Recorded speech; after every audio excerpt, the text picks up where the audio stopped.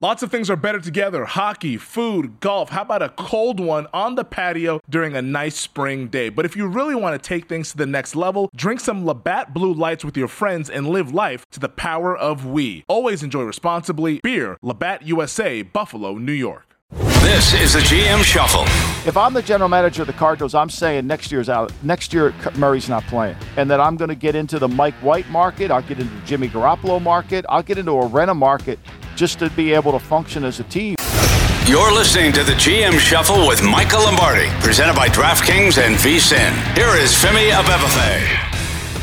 Welcome to another edition of the GM Shuffle with Michael Lombardi, presented by DraftKings and VSiN. I'm your host, Femi Abebefe. As always, make sure to subscribe, rate, and review wherever you get your podcast. Our producer, Elliot Bowman, with us on the ones and twos here as we kick off another week, Week 15, Michael, in the NFL. But we got to start with what happened in Week 14 in the desert. Before we start. Where do you want to start? Before we start, yeah. I have a lot of contacts in Las Vegas, Femi. Okay.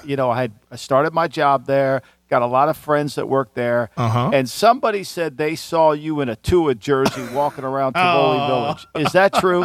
Somebody's telling you lies. Jersey?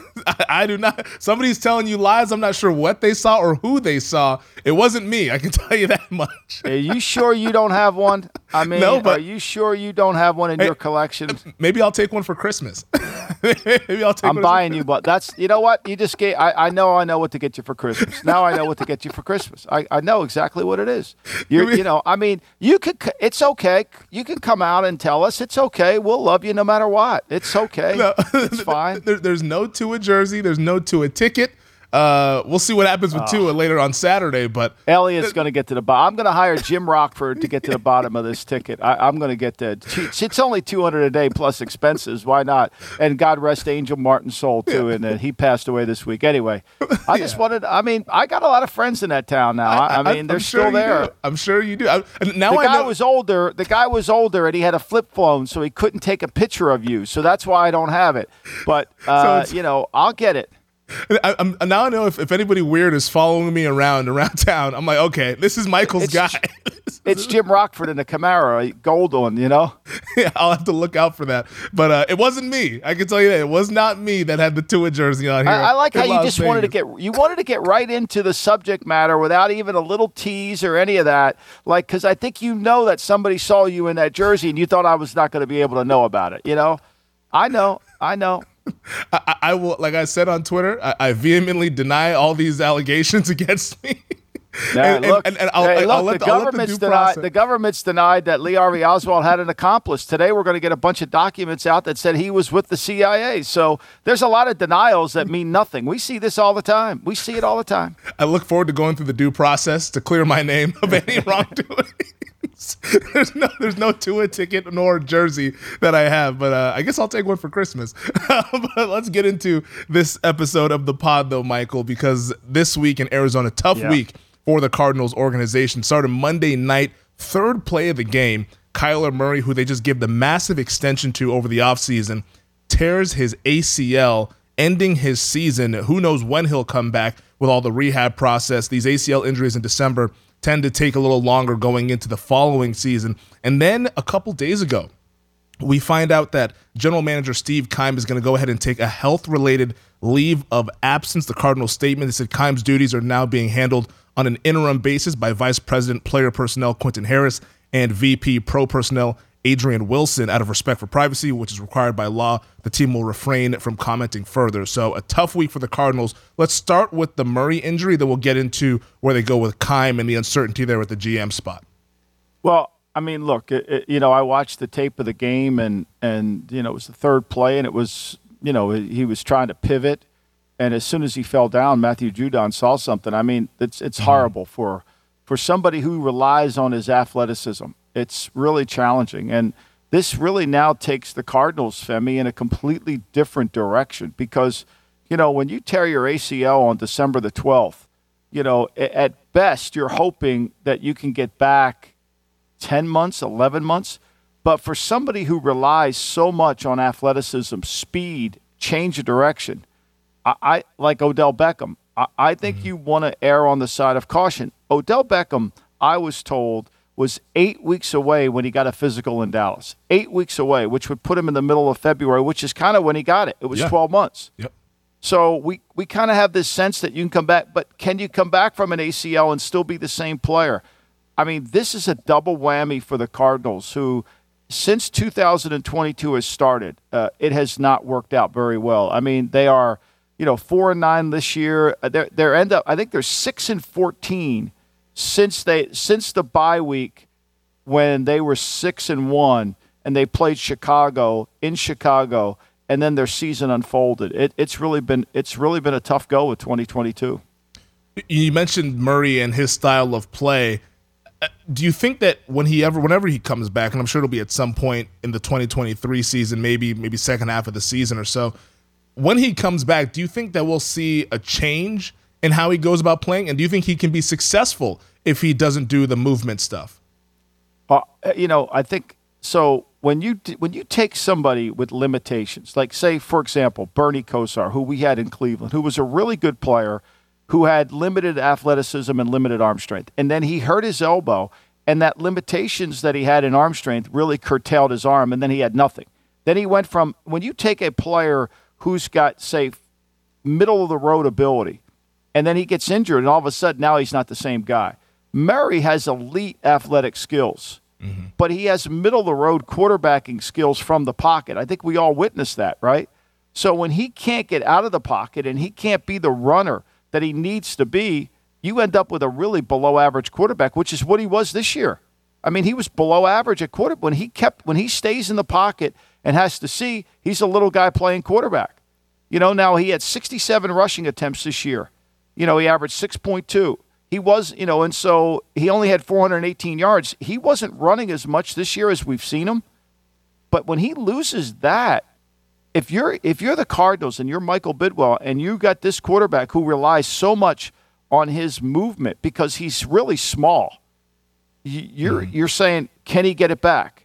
Now, we know modern medicine has been remarkable and that sometimes guys come back from ACLs that are even better. I mean, look at Frank Gore. When he came out in the draft, Frank Gore was supposed to never play because he had all these injuries. He ends up getting more injuries and still keeps playing, right?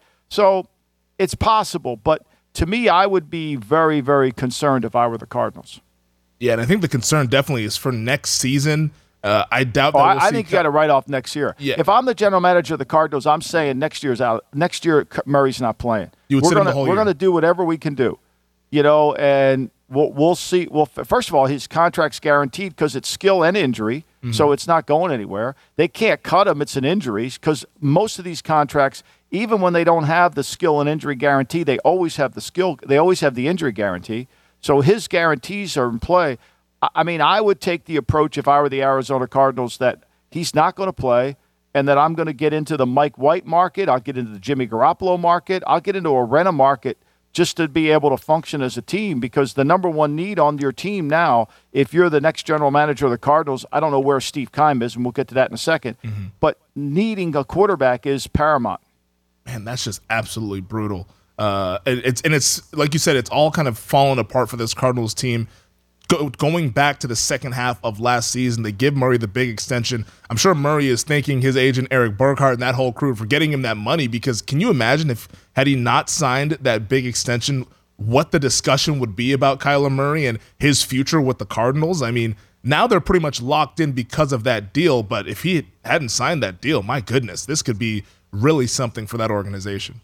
One of the things I learned a lot of things from Al Davis, but the one thing I think that I as I get older in life that I'm reminded by him that has really impacted my life is his ability to not make a decision.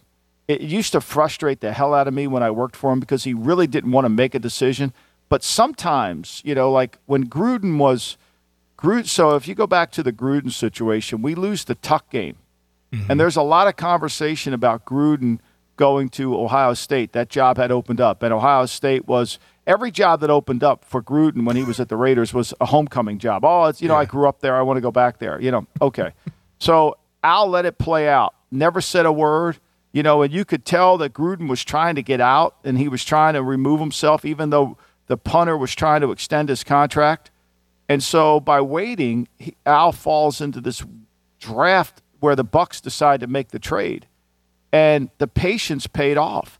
And I think the lesson on the Cardinals is simply if they would have just been patient and had the guts to say to Murray, look, Kyler, you're a good player, but you're at year 3 of your contract. Let's get through year 4, see where we are. We're not going to do a contract for you until we get through the 4th year, until we decide if we're going to pick up the 5th year. Like, that makes sense because there was nothing in Murray's play, and we said it at the time, that indicated that he was a top 5 player. Like, I would do Justin Herbert's contract today because he's a top 5 player. I wouldn't do Tua's contract today. I wouldn't have done Murray's contract today. All due respect to you with Tua. I know that probably pains you when I say it, but I wouldn't have done that. And I think to us, sometimes no decision ends up being a better decision. And this is one of those reasons why players like to get that money as soon as possible because of injury risk. And they said, hey, like Kyler, I'm sure he saw his own game of like, I am a movement kind of guy. I'm susceptible to injuries. I need to get my money. Well, let me ask you a question. Okay, if you're Lamar Jackson and you're watching Monday Night Football at home and you've got an MCL sprain or a PCL sprain and you just see this on the screen, what do you think you're saying to yourself? I got to get my money as soon as possible. Yeah, do I come back? Do I play? I mean, it's just human nature. I don't think you could sit there and say, go win one for the Gipper, Lamar. No. Like, we're talking about serious cash here.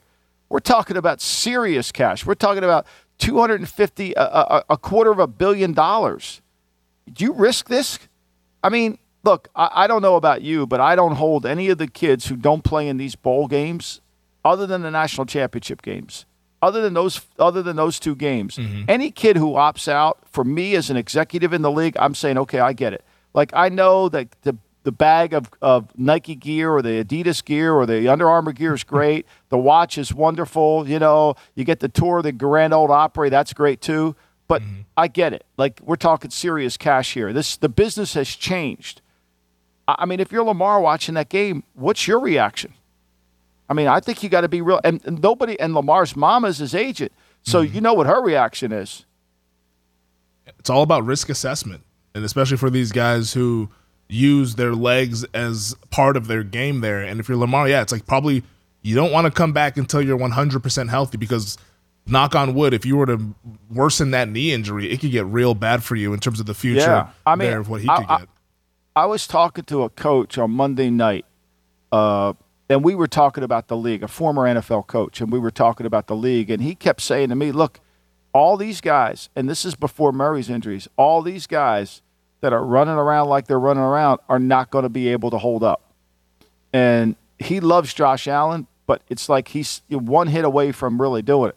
And we were discussing the 6-back offense and the single wing and how the single wing is really kind of more prevalent now than ever.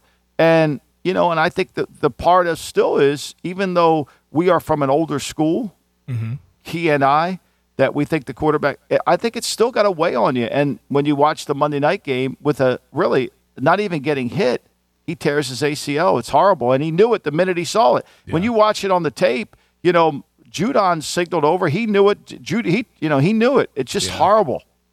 It's really tough. And I'm glad you brought that up because that's something that I've been thinking about.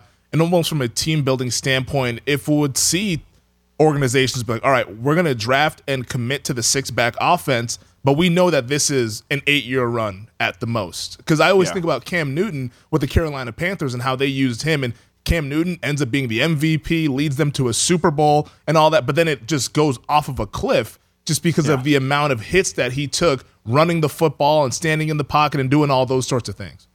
I mean, Cam's a huge man. I mean, when you stand next to Cam Newton, you're like, holy shit, this is a man. He's a big dude. I mean, you're like, whoa, right?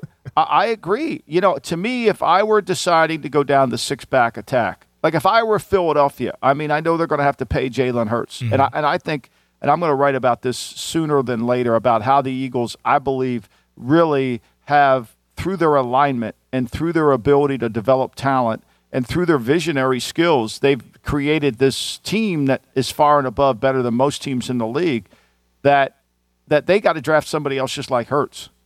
Like, they got to draft somebody else just like Hurts because you're going to need 2 of them. It's really fascinating because we've all known, like, hey, the pocket passers, those are the guys that stay in the pocket and play long, and the offenses that are having a lot of success are these 6-back attacks, but it might not be long for those quarterbacks that are behind center in that offense. But Michael, on the GM side for the Cardinals, Steve Keim, we talked about it, taking the health-related leave of absence. I mean, what does this do for an organization here? Keim has been there for quite some time, working closely with Michael Bidwell, the owner, and we don't know what the extent of what's going on there. Hopefully he's doing well. We send our condolences to him and his family, but this has got to be another kind of just tumultuous kind of circumstances that are going on out there in the desert. Yeah, I mean, it's a tough story, right? A personal story. You want Keim to get healthy. You want whatever's going on in his life. You know, he canceled his Friday radio show because he wasn't feeling well, and now this. So you hope that he's going to be fine and recover. It's a tough business. I mean, the stress of this business can get to you, you know, and it's very challenging. And, you know, Michael Bidwell has a lot of decisions to make. Like I mentioned, you know, they have not been very good. And the other night, they proved how inept they are. I mean, the offensive line is a disaster. I mean, New England's not even, you know, they're playing the game. And if New England, you know, Colt McCoy can move the ball, but New England just rushes 4, runs games, and the game's over. You know, the game's over because they can't protect them and they turn the ball over. So, you know, there's a lot of work to be done in Arizona. And, you know, whether it's Adrian Wilson or whomever they promote, you better have some experience to understand what you're getting into here. Because this is not going to be one of those where we're just a left tackle away from being a good team. This is going to take a lot of skill, whether you fire the coach or not. Who do you hire? How do you replace it? Where are you going? Where we want to build? You know, there's no alignment there. And who's going to create the alignment?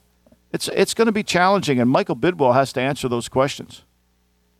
It's really fascinating from a Kingsbury standpoint because Kingsbury, Kyler, and Keim, those guys have all been extended throughout this past offseason. Yeah. And now with Keim maybe stepping away, does that create uncertainty at the head coaching spot here? I keep thinking, though, sometimes, Femi, these extensions are kind of, they're announced as full extensions, but they could have options in it, right? Mm-hmm. You know, like in television, you know, when you do a TV contract, you sign a 2-year and the 2-year option deal, right? Yeah. You know, when Bill Callahan signed a contract at the Raiders to become the head coach, Al gave him 2 years with 2 years of an option. Not kind of fair, right? You know, and so, and then in the second year when we went to the Super Bowl year 1, he didn't pick up the last 2 years of the option, which really destroyed our season that year. Yeah. And so, you know, I have a sense, to me, unless Bidwell just did it, I have a sense that maybe these aren't buttoned up. I mean, I know Murray's is buttoned up, but maybe Keim and Cliff aren't buttoned up as much as we all are led to believe they are. That's just a guess on my part because it really makes no sense to hand out that much cash to this organization when they really weren't doing well. When you examine them after that bye week and you realize they're 6-14 from that point on, why are we giving out extensions? We're trending in the wrong direction. And I'm sure in Michael Bidwell's defense there, because we talk a lot about the good organizations in the NFL and how they have continuity, he was probably thirsting for continuity, but sometimes if something isn't quite working out or you're not meeting expectations, you can't just extend people for the sake of extending people and getting good news out there. I think that's something that they need to look at. Look, if you're going in the wrong direction, continuity doesn't do you any good. Exactly. You know? Yeah. If you're going in the wrong direction, I mean, that's the question the Texans are going to have to ask themselves. Do we stay with a coach after 1 year because we're going in the wrong direction? You know, I mean, where are we headed? I mean, that leads into the next conversation to me, which is where are we going with, you know, Jeff Saturday wants to be the next head coach, and maybe that's great for continuity. We'll see.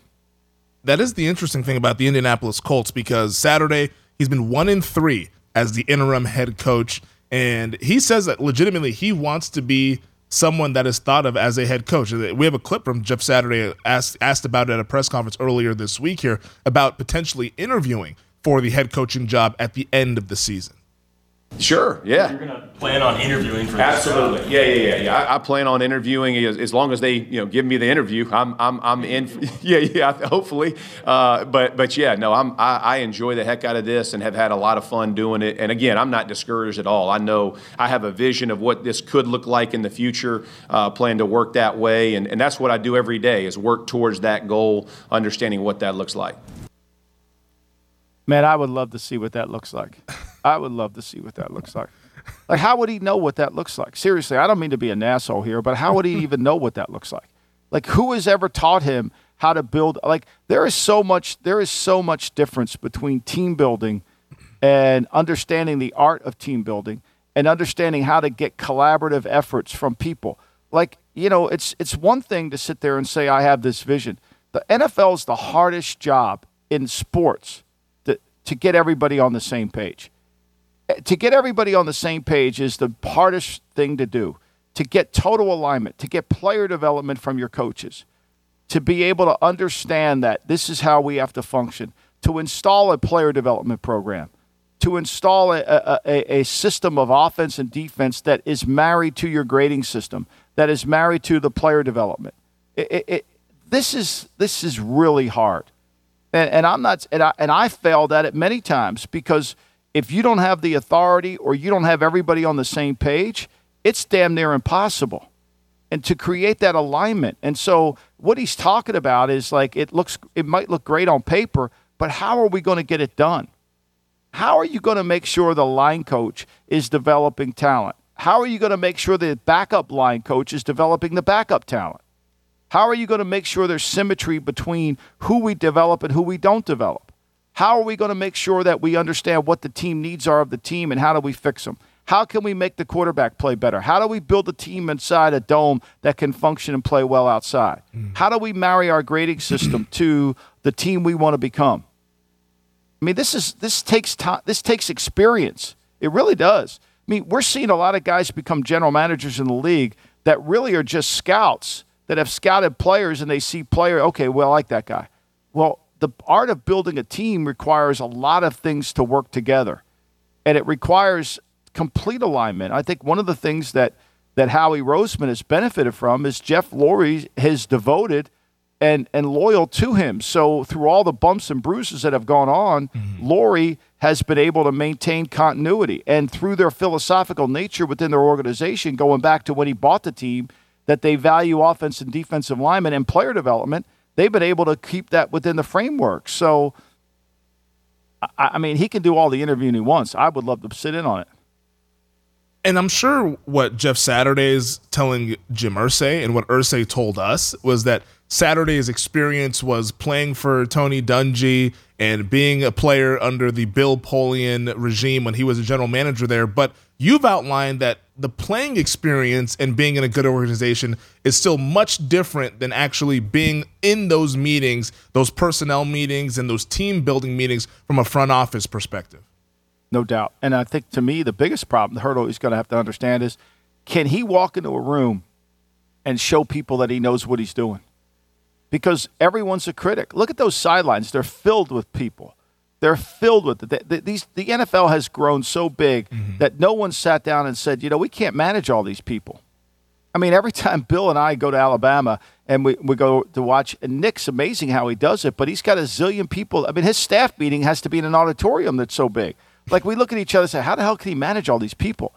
Well, that's the problem in the NFL. You have way too many people. When you had 5 or 6 guys on the staff, you had a better way of getting everybody in alignment. When you've got this growth like the Roman Empire, you can't you can't fix it. And then he's got to be the guy that solves all the problem.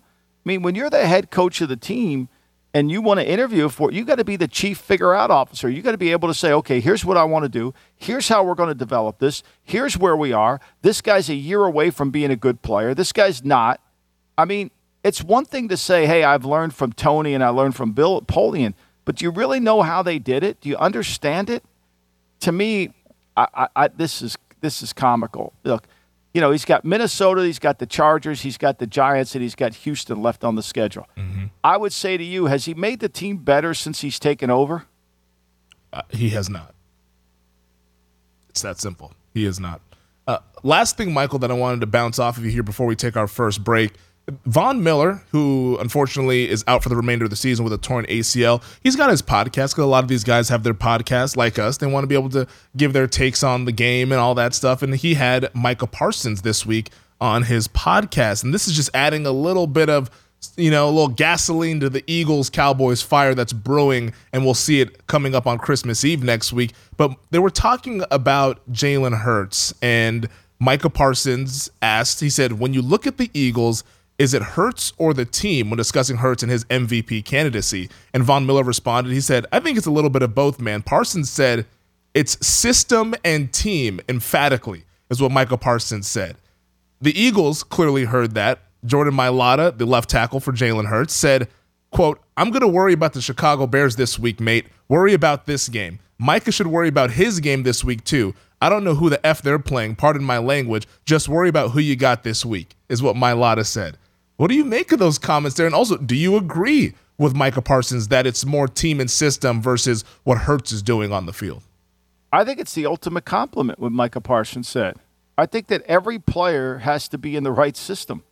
I think it's the ultimate compliment. I didn't take it as a negative. I took it as a positive. To me, as a scout, when you're on the road and you're scouting a player and you say to yourself, man, that guy would really fit for X team, then that X team has really been able to show you who they are, and you can filter to it.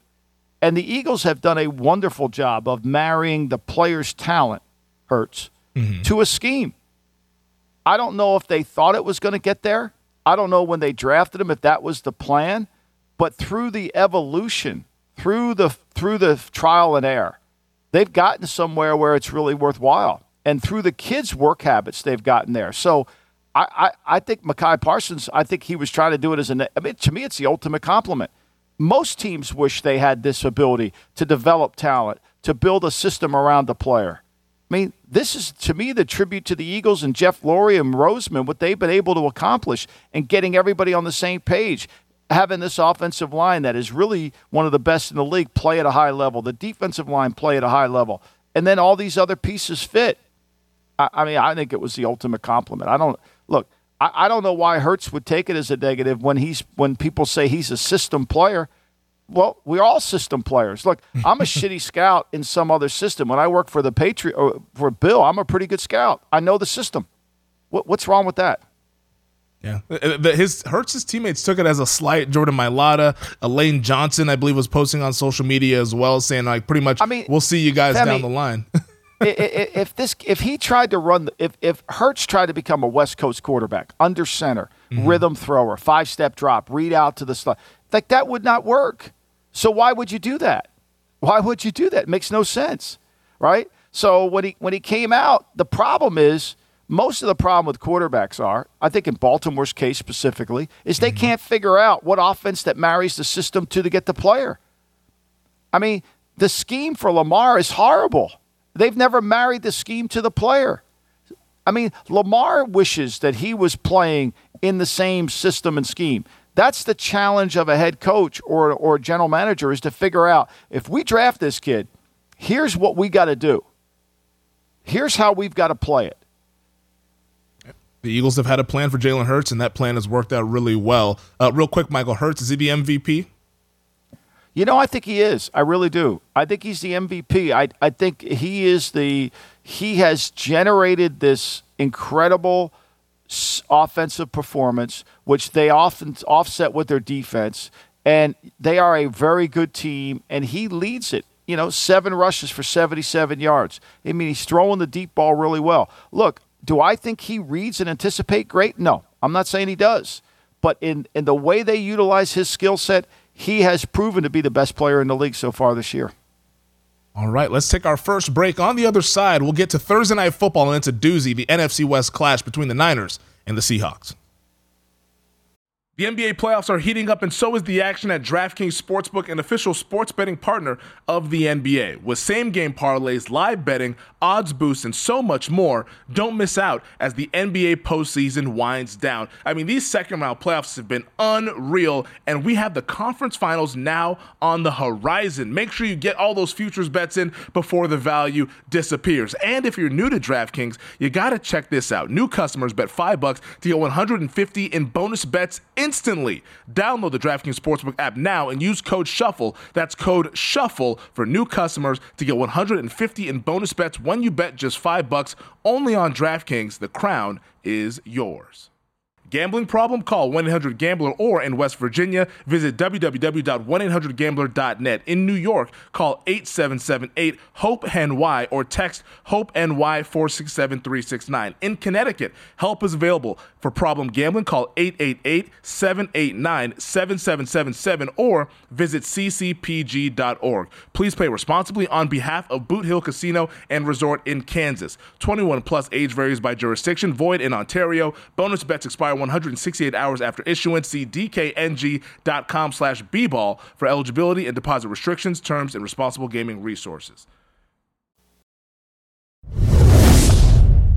All right, Michael, Thursday Night Football tonight in my old neck of the woods, the Pacific Northwest. The Seattle Seahawks hosting the San Francisco 49ers over at our show sponsor, DraftKings. The Niners, 3.5-point favorites with a total of 43. How do you see this game playing out?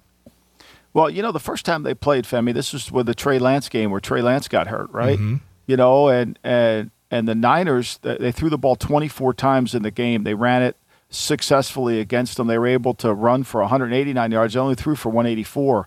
So, and Geno Smith wasn't horrible. They turned the ball over 3 times. The defense dominated, and we all said after week 2, well, that was the real Geno. That's who we've seen, right? Mm-hmm. Look, I think Seattle defensively hasn't been very good. They're simple. They're not complex. They're trying to rely on their execution of the defense. They're trying to rely on somehow creating turnovers, and they haven't been able to do it. Seattle, last week, Carolina ran the ball down their throat. And it's hard to run the ball up there, right? As you know, that's a crowded, it's a loud stadium. But, the last 3 weeks, the Raiders ran there for 283. Okay, they went and played the Rams. They won. The Rams, who can't run the ball, ran for 171. And then Carolina back up there runs for 223. So if they don't stop the run against San Francisco, I think Brock Purdy's going to throw the ball 16 times and win the game. And they're going to have to protect, and Geno's going to have to play his best game of the year. I think the Niners, based on my numbers and game codes, I think they've improved every single week as the years went on. There will be no Deebo Samuel for the 49ers. Deebo Samuel suffering that ankle injury in the win over the Buccaneers this past Sunday. They think that he should be able to come back by the end of the regular season, if not maybe in the postseason. This is a game where the Niners, if they win it, they win the NFC West. So they have that going for them. They can clinch the division with a victory tonight. But, Michael, I think this is going to be kind of a last stand performance from the Seahawks. I think the Seahawks can be really competitive in this game, having covered that team, grew up in that area. These primetime games, especially under head coach Pete Carroll, that atmosphere is off the charts, and he gets these guys up for these types of games. This is going to be a hard game for the Niners. In fact, Michael, I went ahead and bet Seattle. I took the 3.5, and I also bet them on the money line. I bet Seattle on the money line. I think the Seahawks win the game.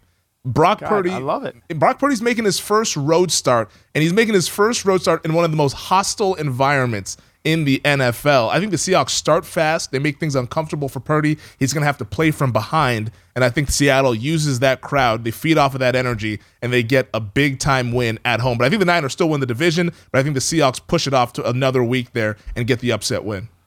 When you get T-shirt and hat games, man, that changes everything, right? Yeah. When you get a T-shirt and hat game, and look, I don't disagree with you. Thursday night football games are so unpredictable. You can't go by conventional wisdom. But to me, I don't know if Purdy's going to play in the game. I mean, last week Sam Darnold didn't play in the game. The longest play that Carolina had was a 24-yard run by Darnold. They threw for 105 yards. I mean, so it's not like they're going to ask him to do a lot up there. I think they're going to try to run the football. And it's hard to get ahead of San Francisco the way they play defense. It really is. So I'm with you, though. I think the unpredictability, I never recommend a Thursday night game. I stay away from it because the short week, the unpredictability. But I think the Niners have to go in there and try to win this game running. They can't let Purdy participate too much in the game, because if he turns it over, that's the only way Seattle's going to beat him.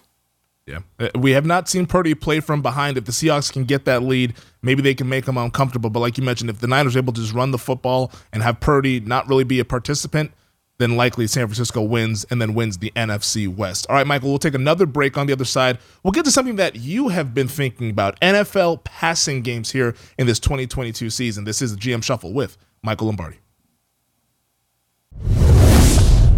All right, Michael, one of the things that's really been interesting this NFL season is that scoring has been down. That's been documented. We've seen in the betting market totals regularly now in the mid to low 40s. The passing game doesn't feel like it's been as prolific as it has been over the past 5 years. And we were discussing this earlier during the week here and some of these numbers about how pass attempts per game, that's down. Average depth of target, that's down. What do you attribute this kind of decline in the passing game that we've seen this season? Yeah, a friend of mine, Ryan, sent me these numbers. He kind of like goes through the league and statistically and kind of asks the question, listens to the GM Shuffle. He's been a great resource for me. And, why are pass attempts down from 35.7 in 2016 to the lowest since 2009 at 33.5? And I think a lot of this is, people are playing way more nickel. The fronts are lighter. The defensive front. I mean, football's a game of numbers, right? Mm-hmm. And so when you have 6 in the box and I have 6 that can block 6, I can run the ball. When you have, 7 in the box and I only have 6 to block, then I got to throw it. It's as simple as the ridiculous argument that Pete Carroll has to endure from the national media that he should have run Marshawn Lynch, right, in that game. Oh, you should have run Marshawn Lynch. All the geniuses say that, right? Well, if anybody can count, and my grandson Dominic can, he would have known that there was no way that they could have blocked everybody, right? That the advantage was to throw it at that point. And so a lot of this is related to how you playing me, and then sometimes who's in the box, right? If you're playing Buffalo and Milano's in there and, they got another small linebacker in there, well, even though they got 6, they're really so small, we got to run them out of it, right? Mm-hmm. So it's cause and effect, right? And I think a lot of the reason the depth of the target is, there used to be the depth of the target was at 9 yards and 12. This is the lowest at 8.1 since 2006. Wow. A lot of it is because the teams can't hold on to the ball very long. The offensive line stink. They want a rhythm passing game and the RPO. Like people are trying to read off the RPO, throw it quicker, get it out of our hands, try to do all that. So, I think to me, this is kind of more along the way of how the game is evolving, how defense are adjusting to the RPO game and trying to figure out the best way. I think we're going to continue to see more runs. I think we're going to see more single wing offenses as the quarterbacks from college become more single wing quarterbacks. Like, what are you going to do with Anthony Richardson if you draft him? I love Anthony Richardson. I think he's the most talented. I think he's so talented. I think he should have stayed in school a year, right? Like this, it's ridiculous that he came out of school. I'm a huge fan of his. But for him to come out, he's going to have to redshirt. It's going to take time. I don't know if it'll ever work. But whoever drafts him has to figure out, like, this is the offense we're going to run with him. And a lot of it's going to be his skill as a runner. And I think that's why you see some of these numbers change. It's interesting because I feel like in the passing game, we're starting to see, and one of the reasons why that depth of target is down, we're starting to see more of those screens. And we've seen screens for all throughout football, but it feels like it's more of those smoke screens out to wide receivers getting the ball in their hand, almost an extension of the run game, of like this quick passing game, because teams can't line it up and run the football. They don't have the personnel to do that, where they don't have the fullbacks or the offensive line. But it's numbers too, though, Femi. It's numbers too. If you're out there and there's only 2 guys out there and you can block one of the guys is played off and you block the first guy and all it takes is us to miss a guy, it's all numbers. The numbers are in our favor. Let's take advantage of it. Or we got an edge out there, or they're blitzing off the corner. I mean, New England, when when the Jones kid scored the touchdown, they blitzed off the slot corner and he throws it out there and he takes it to the house. I mean, a lot of it is, hey, get the ball out and get, yards after the catch. That's the critical. That's what makes San Francisco so dangerous as an offense, is because they have a bunch of players that can take short passes and make them longer gains. I think the thing that's missing in the league is offensive coordinators are really lacking in how to like when you watch Kyle Shanahan's offense, his ability to create the mismatch based on how he runs the football is really brilliant. He gets it from his father. His father was brilliant at it, right? His father understood how to design a running game, and he taught it to his son.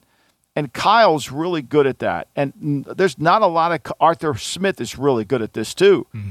Like, there's a reason why some teams are good at running the football, and it isn't because they can block better.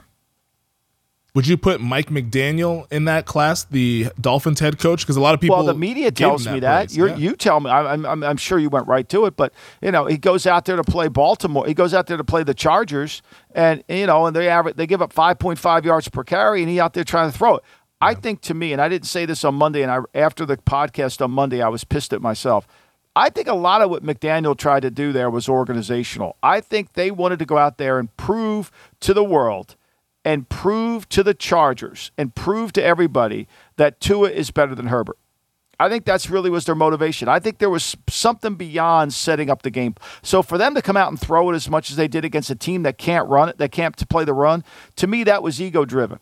We're going to prove to you. We're going to prove that we were right about Tua. We're going to prove to you we're right. And in proving, they proved themselves wrong.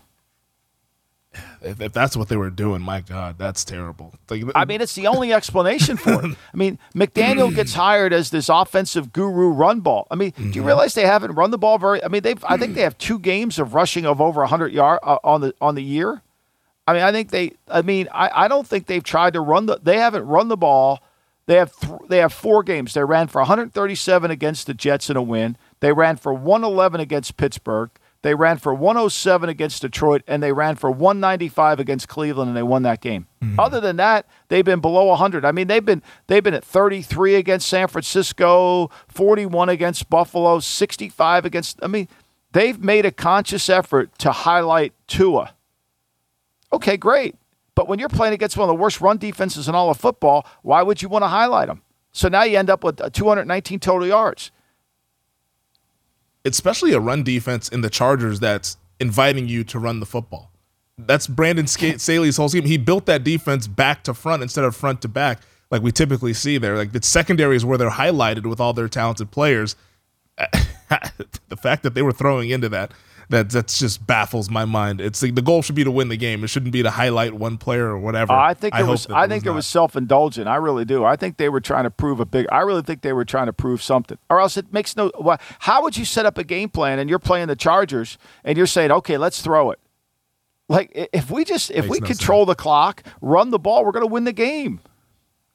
So you talk about the run game and these teams that are able to devise these things. How do you think that translates to the playoffs? Because we're 4 weeks away from the postseason here. Which types of teams are checking off these boxes to where you feel good about them come January that, okay, these teams can win either way? Whether if you ask them to pass the ball, they can win, or if you ask them to run the football and when the weather gets bad, they can also win and be efficient in that matter. Well, I think Philly has proven they can do that, right? I think Kansas City proves they can do it. I think Buffalo has been inconsistent proving that. I think Dallas could do that. I think they could. Dak's got to protect the football better. There's no denying that. I think that Minnesota, I don't know if they've proven that yet. I don't think they're at that level. San Francisco can throw it or run it. And look, San Francisco's defense can stop you. So, and Cincinnati can throw it or run it. I would say those 6 teams have a chance to do that. I think some of the other ones, Baltimore can't throw it. We've seen this before, right? We've seen this happen. They can't throw it. They can't throw it consistently. Tennessee, if they get in the game, they get behind, they can't win. So it's really going to come down to, but I would say this, if I were a young coach, I would spend a lot of time understanding how to run the football, how to set up a run game, and study it. Do you think Ben Johnson of the Lions, the offensive coordinator there, do you think he's one of those coaches that's doing that, or is it just he has good personnel there on that offensive line? I think when I watch them, I think he gets it. I think there's a fundamental belief from their head coach that we've got to run the ball. He's been Campbell's been around Parcells, yeah. So I think he understands that you got to have balance. You can't go to a game and throw it 50 times. So I do think that they get that, and I think the way their offensive line plays, it gives them a chance. Look, they ran for 160 against the Giants. They only threw against the Giants. They only threw for 165 yards. They didn't throw. And they won that game going away, 31-18. Last week they ran for 134. The Buffalo game they only ran for 96 yards. They turned it over twice in that game. But I do think that they have the ability to run the ball, and Swift makes them really dangerous. Yeah, we talked about the Lions when we were doing the blue chip on the offensive line, blue chip, red chip series this summer, and people are like, whoa, why do the Lions have so many of these guys in there on the offensive line? we're starting to see it this season with what they've been doing on that offense. All right, Michael, let's take our final break. We'll get to Saturday and Sunday slate when we come. All right, Michael, let's get to Saturday and Sunday slate here in Week 15, man. We got a lot of football this weekend. It's going to be awesome. I love it. Triple header. I love Saturday games. I love it. I love sitting my fat ass on a couch for 8 hours. and then doing it again the next day. You know? Yeah, I mean, they get to do it again the next day. Millie's cooking. I don't have to worry about anything. I just sit there. Bella's bothering the shit out of me to take her out every 20 minutes. Yeah, I even enjoy that. I mean, God, I love it. I wonder, NFL Network's doing all the games. Mm-hmm. Is their talent doing all the broadcasts? I mean, I have to have the sound on because Millie's going to be watching. But who are the announcers for the games? I'm not sure who's calling the games. I mean, I'm going to look that up right now. Yeah, we'll have to figure out who's calling these games because, it's a triple header on NFL Network. It starts at 10 a.m., so get the holiday shopping out of the way if you got to do it. It starts right after the Lombardi line. We go to 12 here on the East Coast, and so, we'll get you set up for it. Patrick and I will watch it, and no, it's going to be a lot of fun, though. It starts off bright and early for us out here on the West Coast, 10 o'clock, 1 o'clock Eastern. The Colts and the Vikings, Minnesota 4-point favorites, total at 48. It appears that they're going to get Christian Darrisaw, the left tackle, back, and also Garrett Bradbury, their center. So the offensive line should be intact for this game against Indy. All right, so I got it for you. All right, so in that game when we get Darrisaw back and we get to witness Jeff Saturday's coaching vernacular, we get Noah Eagle. I don't even know who Noah. And that's Nate Ian Burleson Eagle's son. Oh, is it really? God bless him. That's awesome. Yeah. And then we get Rich Eisen and Kurt Warner for the second one. Okay. And then we get Kevin Kugler and Mark Sanchez for the third one. All right. There we go. Interesting. It's I'll have the sound on because I have to. I have to have the sound on because Millie wants to No, listen. actually, I won't have the sound on because Millie has to go to the airport on Saturday till she probably won't be. So at least 2 of the games I won't have sound on. So that'll be good. Okay. Well, there you go. But what do you make of the game between the Colts and the Vikings? My instincts tell me to take Minnesota again here because I think when I ran my number, Indianapolis is really bad. I have this game as a this is one of the games that's off my chart in terms of I think Minnesota should be favored by almost 9 points, and the line's 3.5 because my power ranking for Indianapolis is so low, and that's not from my dislike of the head coach or the lack of credibility with the head coach, should I say. It's really from their numbers. I mean, when you break down the Colts, they have one area where they're in the top 12, the 19 areas that I go over, and they're 11 in the bottom of the 19. Meanwhile, Minnesota's good, and Minnesota's not elite, but Minnesota's good, and they're in the top 7 and 4. They're in the top 12 and 7. And and they're not in any of the bottom 32 category. They're not in the bottom third. Now they're close, but they're not in the bottom third.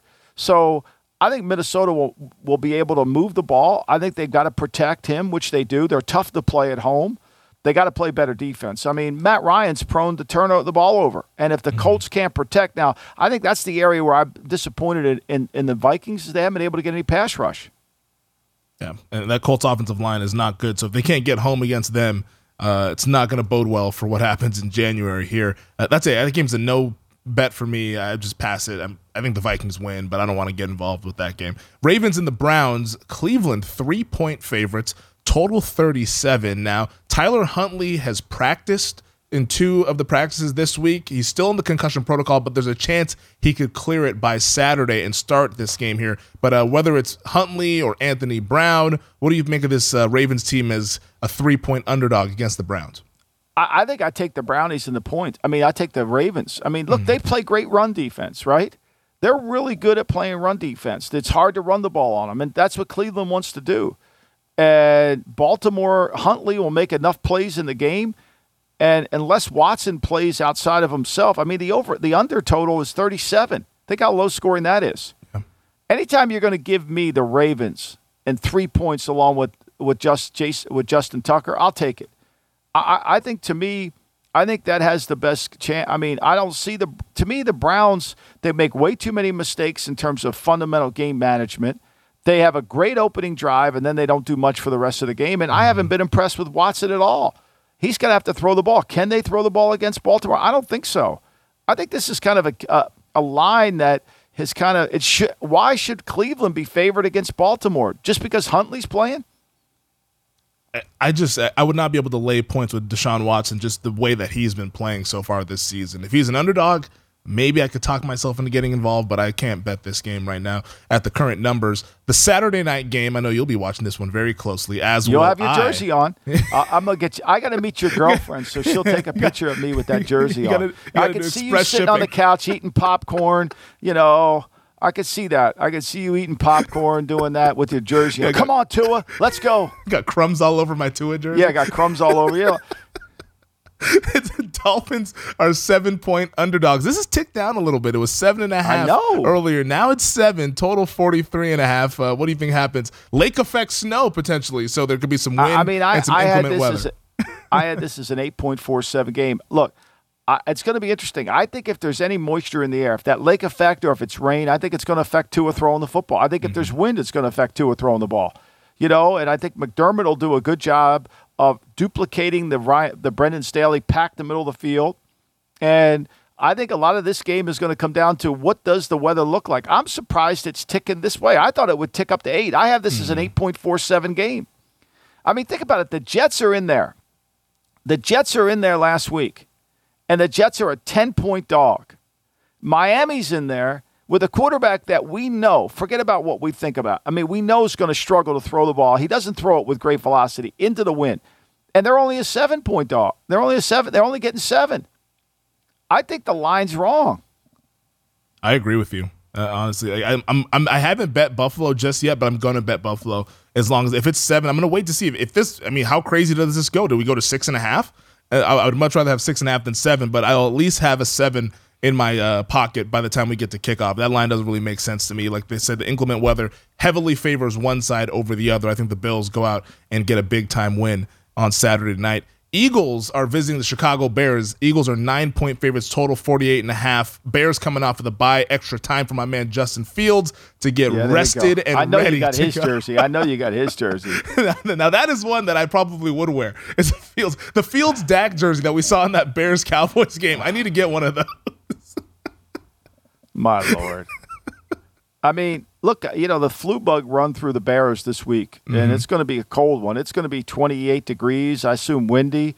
I mean, the Bears, this is a game where it features 2 good running quarterbacks. And the one thing I liked what the Eagles have done the last 2 weeks is, and they've got to do it again this week, is they have been able to get the lead, play from in front, 24-7 against the Giants, 21-7 against Tennessee. When they make you play one-dimensional, then it really becomes a problem. And so I think that's what they've been really good. They've thrown the ball to run the ball, and I think you can throw it on there. I was surprised this line didn't get to 10.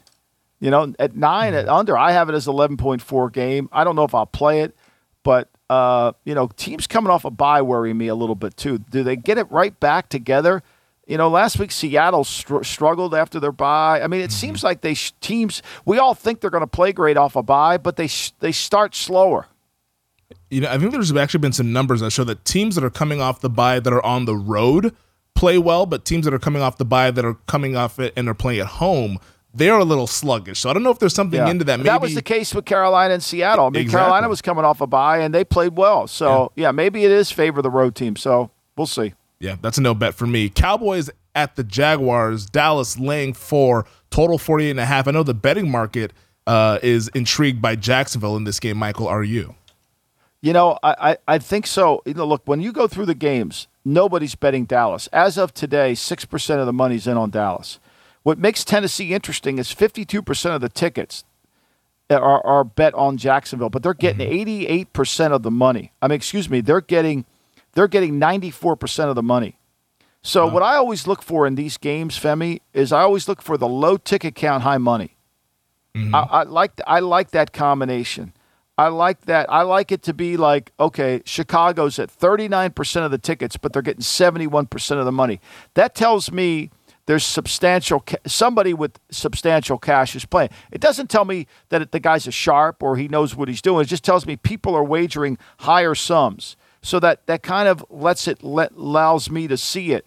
And this is one of those games where a lot of people are betting Jacksonville. I mean, I have it as a 4.73 game. It's at 4.5. It was up to 5. It ticked back down.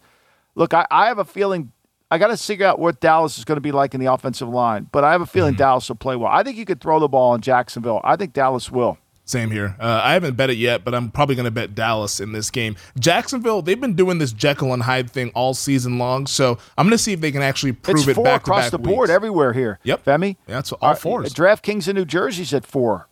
So, I mean, look, I think they'll put pressure on Lawrence. And if Lawrence gets under pressure, I think they could make it hard for him. Yeah, Jacksonville, they've kind of roped people in with some big-time performances. They roped me in for that Detroit game. They laid a stinker in that one, and then everyone was all out on them. Then they beat the Tennessee Titans. Now they're roping people back in, and I think that this line would probably be 6 if Dallas wasn't really playing with their food against Houston. So I like Dallas in that game. The game that I'm most looking forward to, Michael, on Sunday, believe it or not, the Detroit Lions against the New York Jets. This is going to be an absolute war. Right now, the Jets 1-point favorites, total 44.5. Quinnen Williams, his status, I think, is going to be a very, very big deal because he's been playing like the best defensive tackle in football. And how healthy is Mike White? How about if he takes another shot? I mean, I'm sure his ribs are kind of, I don't say they're broken, but I'm sure they're battered and bruised. This is another game that I think we have a lot of these games. Vegas Patriots, Detroit Jets, right?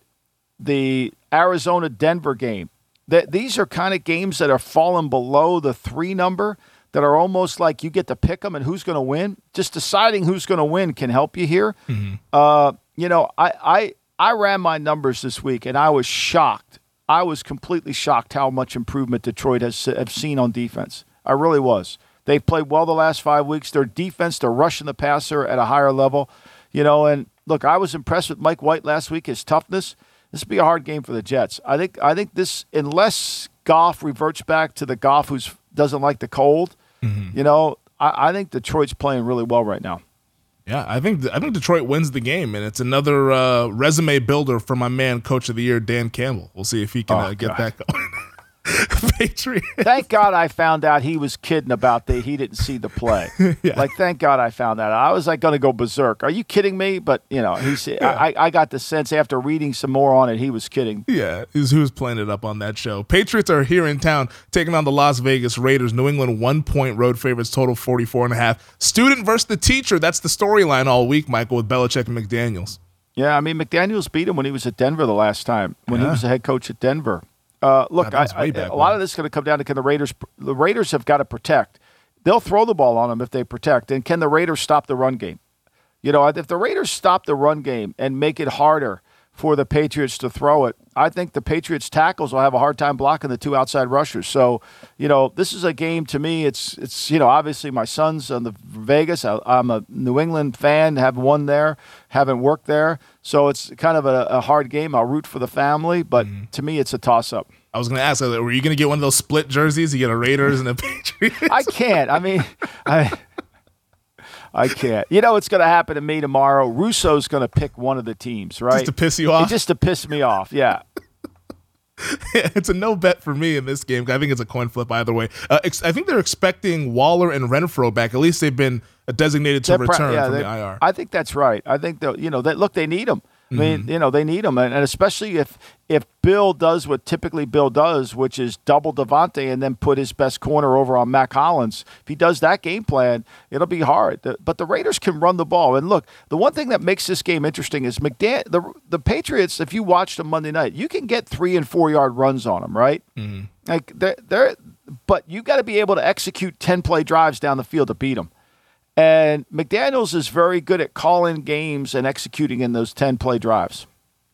Bengals at the Buccaneers. This is going to be a really fun one. Cincinnati laying 3.5 at Raymond James. Total 44. Small. Oh, you think it's too small? Well, I think this is a lot of influence by the Brady factor, right? Yeah. I mean, I think this is all the Brady factor because, if you just look at the two teams, how they're playing, it's not close how they're playing, right? It's not even close. So, and I mean, the Bengals, now they won't have Tyler Boyd, but boy, they can run it, they can throw it the way San Francisco moved the ball up and down the field. I know this is a last stand game for Tampa, but I have this as a 5.78 game. I know I would probably lean towards not playing it. But look, Tampa Bay's got 26% of the tickets written on them. They got 49% of the money. It's an ugly one, but I bet Tampa, Michael. And maybe I'm Of course you did. Maybe I'm going to regret it when we're about 30 minutes into the game. I'm hoping not, but the Brady factor, it sucked me, and I'm like, this guy, Tom Brady, how many times have we seen him do it, getting points at home? I think they have one last stand in them, this Bucs team. I'm going to go ahead and bet this team and hope to God that they stay competitive in this game. Take a guess. Take a guess what the most bet game is, not counting tonight's game. Take a guess what the most bet game is so far on the slate. The most bet game on the slate, I would say, gosh, maybe, I don't think it's Dallas-Jacksonville. I know Cowboys games usually do a lot of numbers here. Dolphins-Bills, maybe? Is the most Indianapolis-Minnesota. Are you serious? Yep. I Indianapolis has only 37% of the tickets written up on them. They've got 80% of the money, and the line has stayed static at 4. You know what? For thought, Femi. That actually makes a lot of sense, though, because bettors are going to bet the most recent game, and then they're going to try to roll those winnings over to the next one and roll it over. So I guess that does make sense that outside of Thursday Night Football, that is the most recent game that we will get. Finally, Michael, let's get to Sunday Night Football. Giants-Commanders, massive game for the NFC wildcard race. Commanders 4.5-point favorites. Chase Young, we're expecting to be back on Sunday Night Football, total at 40.5. Look, I think that I like the Giants here. I do. I think the number, I have this number. It should be 2.63. I think you're getting 5 with the Giants. The Giants are laying 5. I don't think that. The Washington Commanders are laying 5. I don't think they're 5 points better than most teams. So, I think that number's coming back. DraftKings here in New Jersey has it at 4.5. There's still some 5 out there. I think it'll be a close game. Look, the Giants had a chance to beat them last time. Barkley's healthy. I think the Giants have a chance to kind of get to him. Plus, they're coming off a bye. Yeah, I want to see if Leonard Williams and Adoree Jackson, if those guys can get into this game and be healthy, because that's what kind of screwed me up with the Eagles game last week. I didn't know Leonard Williams was going to be out. I bet them the Eagles just trucked them off the field. You didn't listen to our show. We didn't listen to the show. Patrick and I had that. You didn't listen to our show. I got up too late. I was at a holiday party this past Saturday. Of course, you're celebrating Tua's game on your. Everybody had all your Tua fans over there for the night game. Yeah, I know. Let me see here. Last I saw was Williams, I think, was limited and practiced on Wednesday. So my understanding is I think they'll get him to. I know they're going to have Barkley's at full strength. Yeah, Barkley's right? good to go. Yeah, he's good to go. Barkley's at full strength. So I think Leonard Williams, if he's limited, and I think he'll go. I don't know about Adoree Jackson. He didn't practice yesterday, so I doubt if he's going. Yeah. The other one you got to worry about is Dexter Lawrence. They rested him, but he's got to be healthy for them to win. Yeah, if he's good to go and Leonard Williams is good to go, I think I like the Giants in this game here. These two teams can't run away from each other. We saw that they tied a couple of weeks ago in the Meadowlands. But all right, Michael, that does it for this week's edition of the podcast. Thank you to DraftKings. Thank you to VSiN. Thank you to our producer, Elliot Bowman, on the ones and twos. And thank you to you, Michael. I will talk to you on Monday as we recap a busy week. I will talk to you Saturday night when you're celebrating Tua throwing into that wind. I might be too deep into the eggnog by that point. Yeah, tweet some of those throws, please. I'm not. I'll see you guys later. Thanks, guys. All right, we'll see you later, Michael.